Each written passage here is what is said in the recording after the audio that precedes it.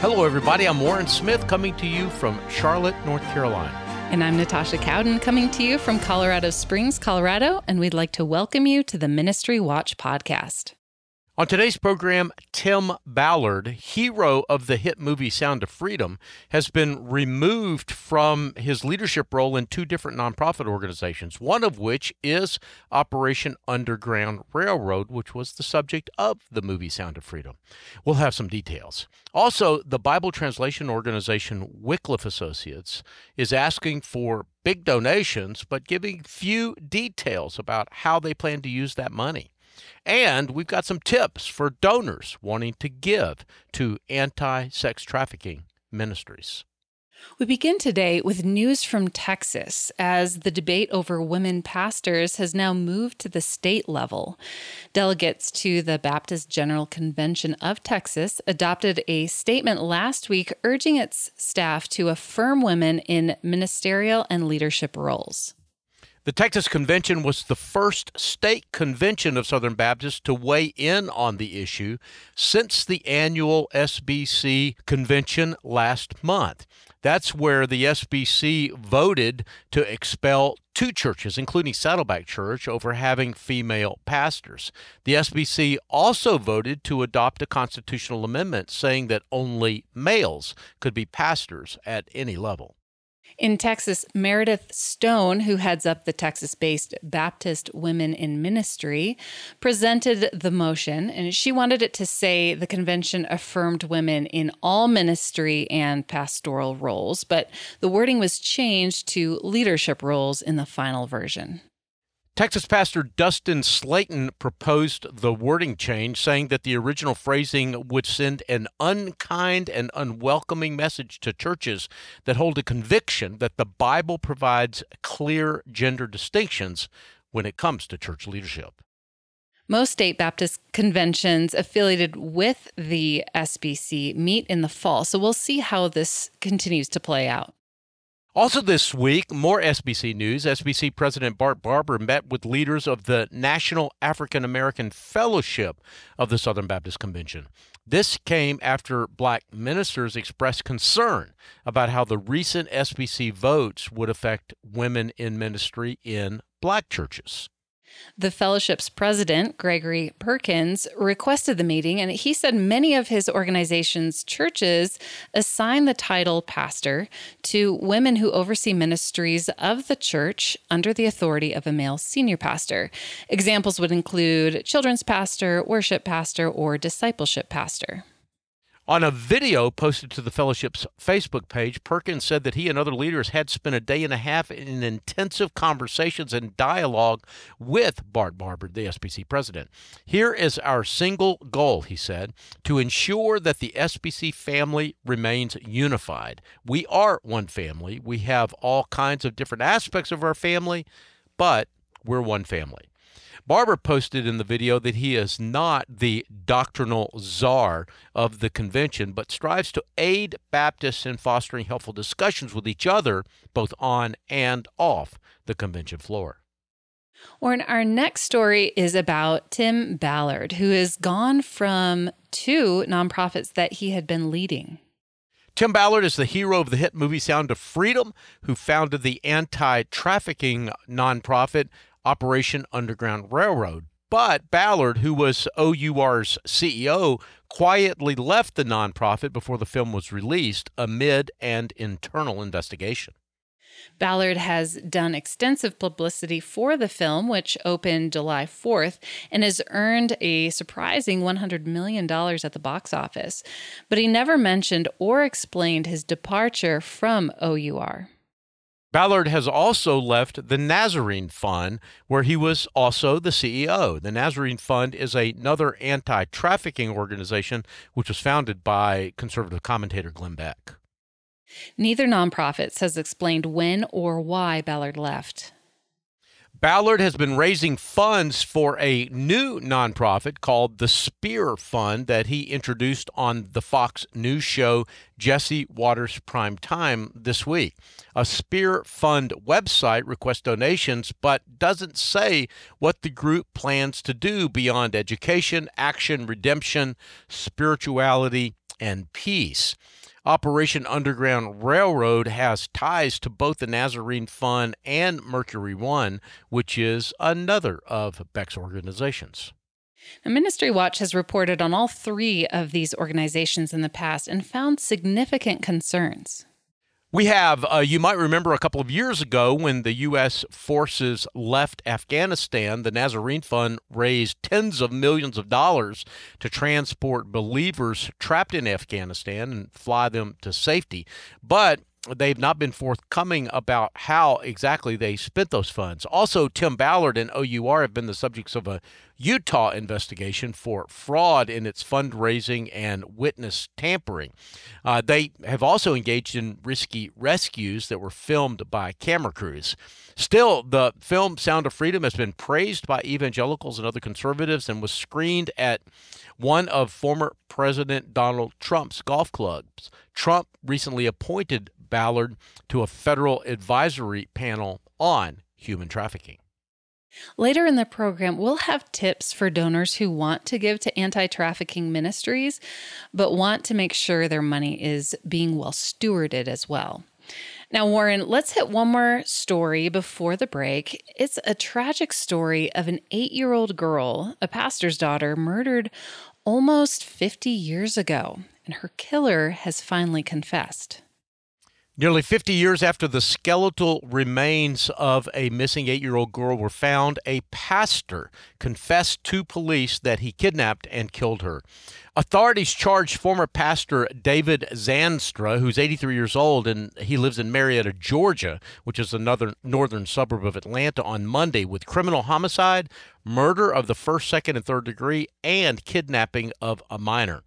According to the Pennsylvania District Attorney's Office, on August 15th in 1975, Gretchen Harrington left her home at approximately 9:30 a.m. to walk to her summer Bible camp in Marple, Pennsylvania. The camp was conducted between two church campuses, Trinity Church Chapel Christian Reformed Church and the Reformed Presbyterian Church, which was right next door. Zanstra, who was arrested, was the pastor at Trinity. Gretchen's father was the pastor of Reformed Presbyterian. The victim's father became concerned after she failed to appear at Reformed Presbyterian with the other children. Concern for her whereabouts quickly spread, and very soon at 11:23 a.m., Zanstra himself contacted the Marple Police Department to report the girl's disappearance. Now, almost exactly 2 months later, in October of 1975, a jogger discovered the skeletal remains in Ridley Creek State Park. Officials identified the remains as indeed being Gretchen's. A witness connected to the initial investigation reported seeing Gretchen speaking with the driver of a car resembling Zanstra's. Police interviewed him in October of 1975, but he denied seeing the victim on the day she went missing. According to a criminal complaint just made public, police narrowed in on Zanstra as a suspect in the case earlier this year, in January, in fact, when new witnesses came forward. And earlier this month, Pennsylvania State Police officers traveled to Georgia to meet with Zanstra. After confronting him with these new witnesses' statements, he confessed to the crime. And police immediately filed an arrest warrant and criminal complaint and took Zanstra into custody. Officials have denied Zanstra bail, and he remains detained in Cobb County, Georgia. The Harrington family released a statement on Monday describing Gretchen as an amazing and sweet and gentle girl. Family said that they were seeking closure with Zanstra's arrest, and they issued a statement, and it says in part this: "It's difficult to express the emotions that we are feeling as we take one step closer to justice. The abduction and murder of Gretchen has forever altered our family, and we miss her every single day." Warren, we need to take a break. When we return, Wycliffe Associates has sent out a fundraising appeal seeking donations for work being done in the Middle East, but are giving very few details. I'm Natasha Cowden, along with my co-host Warren Smith. We'll have that story and much more after this short break.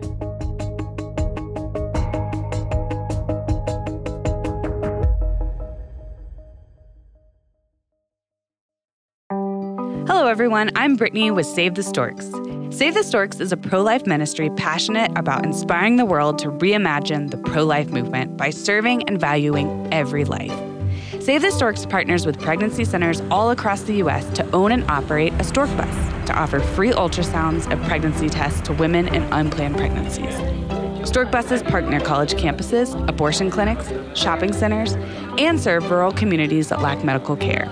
Save the Storks is pleased to be the sponsor of the Ministry Watch podcast. For more information about our life-saving organization and how we partner with pregnancy resource centers around the country, go to SaveTheStorks.com. That's SaveTheStorks.com.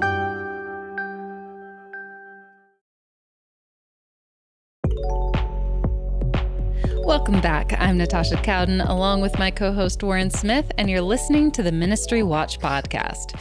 Well, up next, the story we promised before the break. It's a story about Wycliffe Associates, an organization we've written about in the past. Wycliffe Associates is one of the most recognized Bible translation groups in the country, and it recently sent out a fundraising letter urging donors to move quickly to share the scriptures with a multitude of lost people in the heart of the Middle East. The letter does not name any countries or languages that will be the subject of the fundraising effort. It mentions that the Christians there are under attack, so the translation training workshops that Wycliffe will undertake must happen in a neighboring country. Are you suggesting that these claims are not true?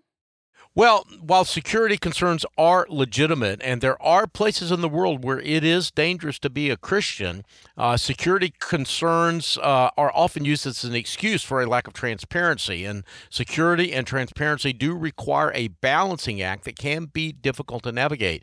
Experts agree an organization ought to be as transparent as possible, but without jeopardizing the lives of individuals. However, it is just not clear what's going on in the case of Wycliffe Associates. Wycliffe Associates claims in the fundraising letter that launching a translation of the Bible takes just $19,000 with this strategy. But it doesn't explain how much the total project will cost, how the funds will be used, or any sort of a timeline for completion. And our reporting in the past has indicated that this $19,500 number is difficult to back up. And this is not the first project Wycliffe Associates has publicized without including many details.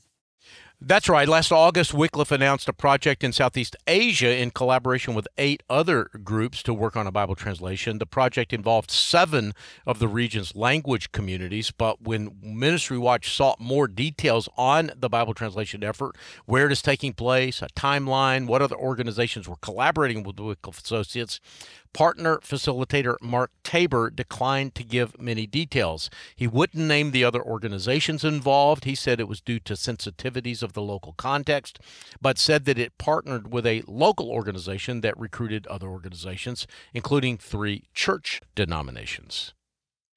Ministry Watch recently reached out to Wycliffe and Tabor multiple times to get an update on the progress of the Southeast Asia project, as well as details for the Middle East project, but received no response. According to its 2022 audited financial statement, Wycliffe Associates had revenue of nearly $40 million, but it had expenses that exceeded that, $45 million in expenses. It spent about $7.5 million on fundraising last year. In the Ministry Watch database, Wycliffe Associates earns a donor confidence score of 64. That is not our top rating and says that if you're going to give, you should give with caution. It has also earned a D, as in Delta, transparency grade, because it doesn't belong to the Evangelical Council for Financial Accountability.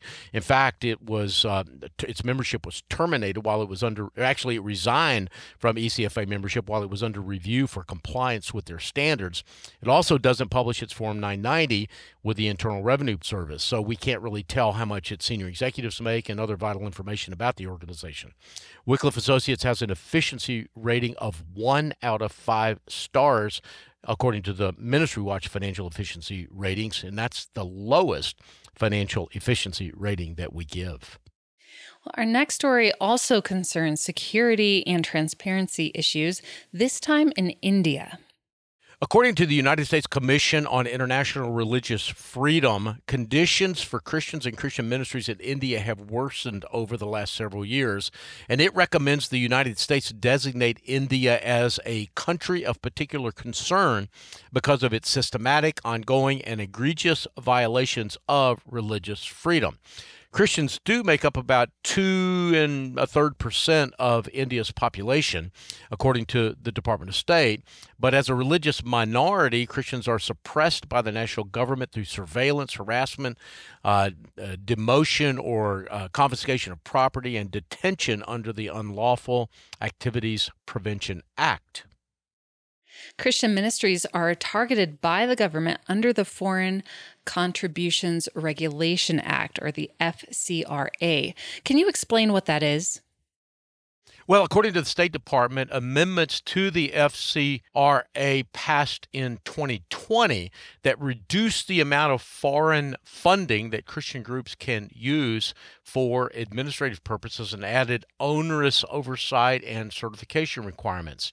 Now, since Prime Minister Narendra Modi took office in 2014, the Indian government has revoked permission of more than 16,000 non-governmental organizations to receive foreign funding using the FCRA. Vijay Lal, who is the General Secretary of the Evangelical Fellowship of India, said that it is a deliberate assault against the nonprofit sector, and that includes the churches. Even giants like World Vision and Compassion International have been impacted. In November 2022, World Vision reportedly had its FCRA license suspended. And back in 2017, Compassion International was forced to shut down operations in India due to restrictions on funding. The United Nations has criticized the FCRA in recent years. They said this: the FCRA has been invoked over the years to justify an array of highly intrusive measures, ranging from official raids on NGO offices and freezing bank accounts to suspension or cancellation of registration, including of civil society organizations that have engaged with UN human rights bodies. Warren, our next story is a bit different because it's not a story about an event in the news this week, but about an issue that is being debated in some missions organizations. Can you explain? I was at a Bible translation conference recently, and I heard a statistic that really struck me. One of the speakers said that 90% of Muslims who convert to Christianity actually revert back to Islam. Now, I've been hearing a lot of amazing stories about Muslims converting to Christianity. In fact, two of my friends, Abdu Murray and Nabil Qureshi, are among them. So I asked Steve Raby, one of our writers, to take a look at that statement that 90% revert and try to find the truth. What did he learn? Well, this claim resurfaces occasionally among Christian missiologists studying the evangelization of Muslims, including John Spann's 2020 article in the journal Global Missiology entitled Reversion: Why Do Christian Converts from Islam Return to Their Old Religion, and What Can Be Done to Prevent It?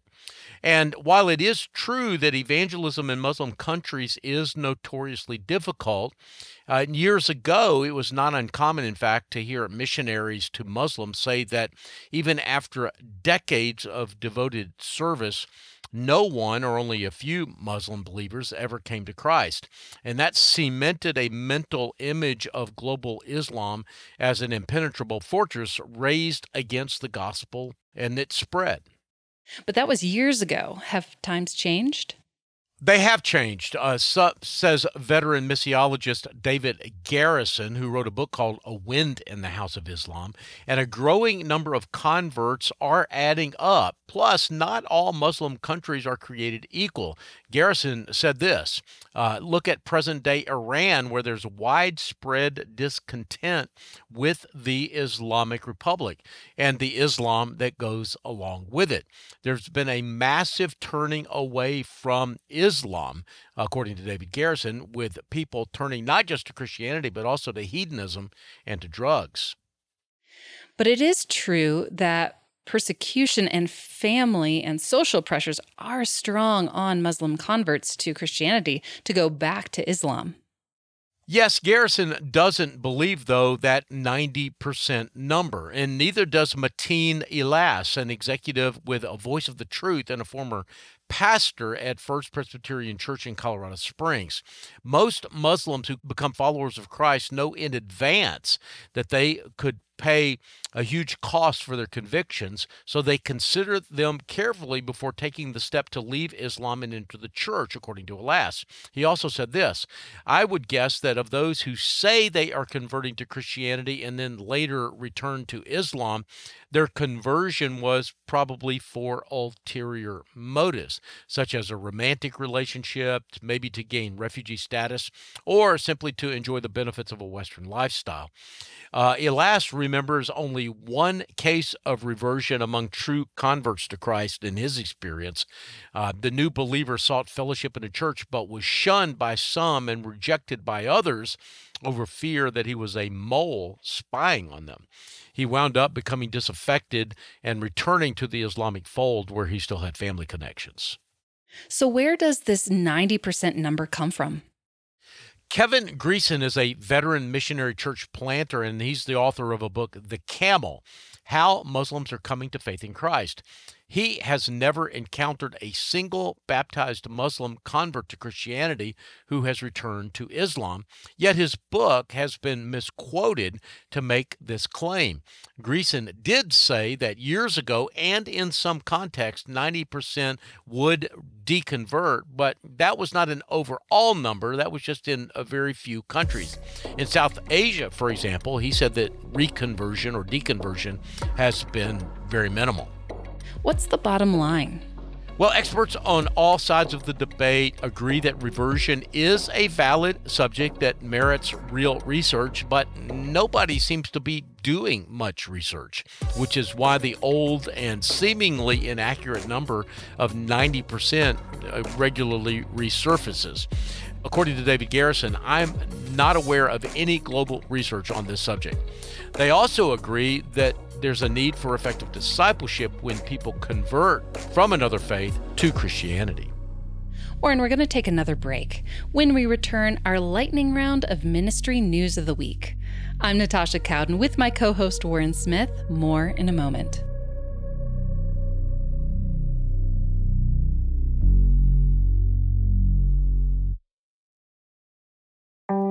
Hello, everyone. I'm Brittany with Save the Storks.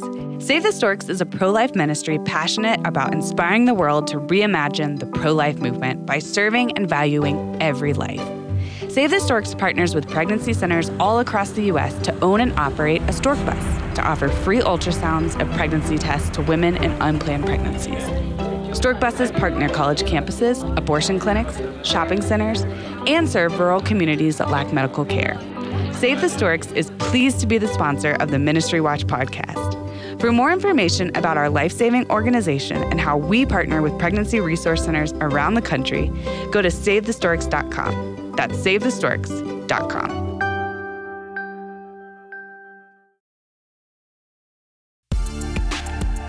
Welcome back. I'm Natasha Cowden, along with my co-host Warren Smith, and you're listening to the Ministry Watch podcast.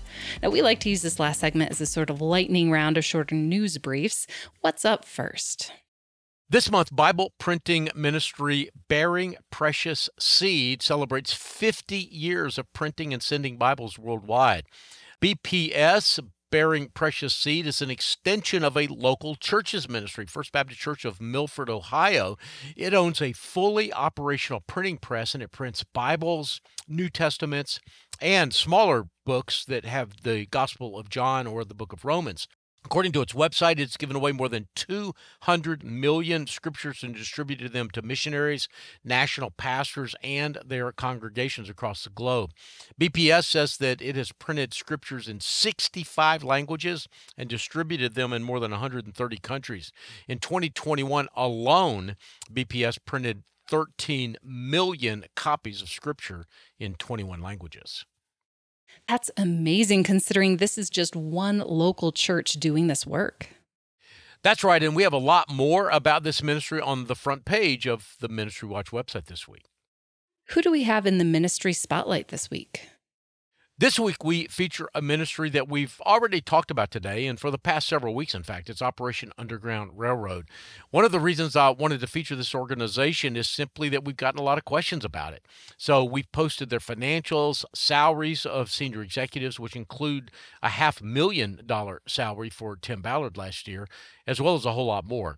Now, if you have questions about Operation Underground Railroad, or if you want to know where we get our information, I recommend that you check out this week's Ministry Spotlight. And we've also gotten a lot of questions about anti-sex trafficking organizations in general. We have, and that's why my editor's notebook column this past week featured advice for giving to these organizations.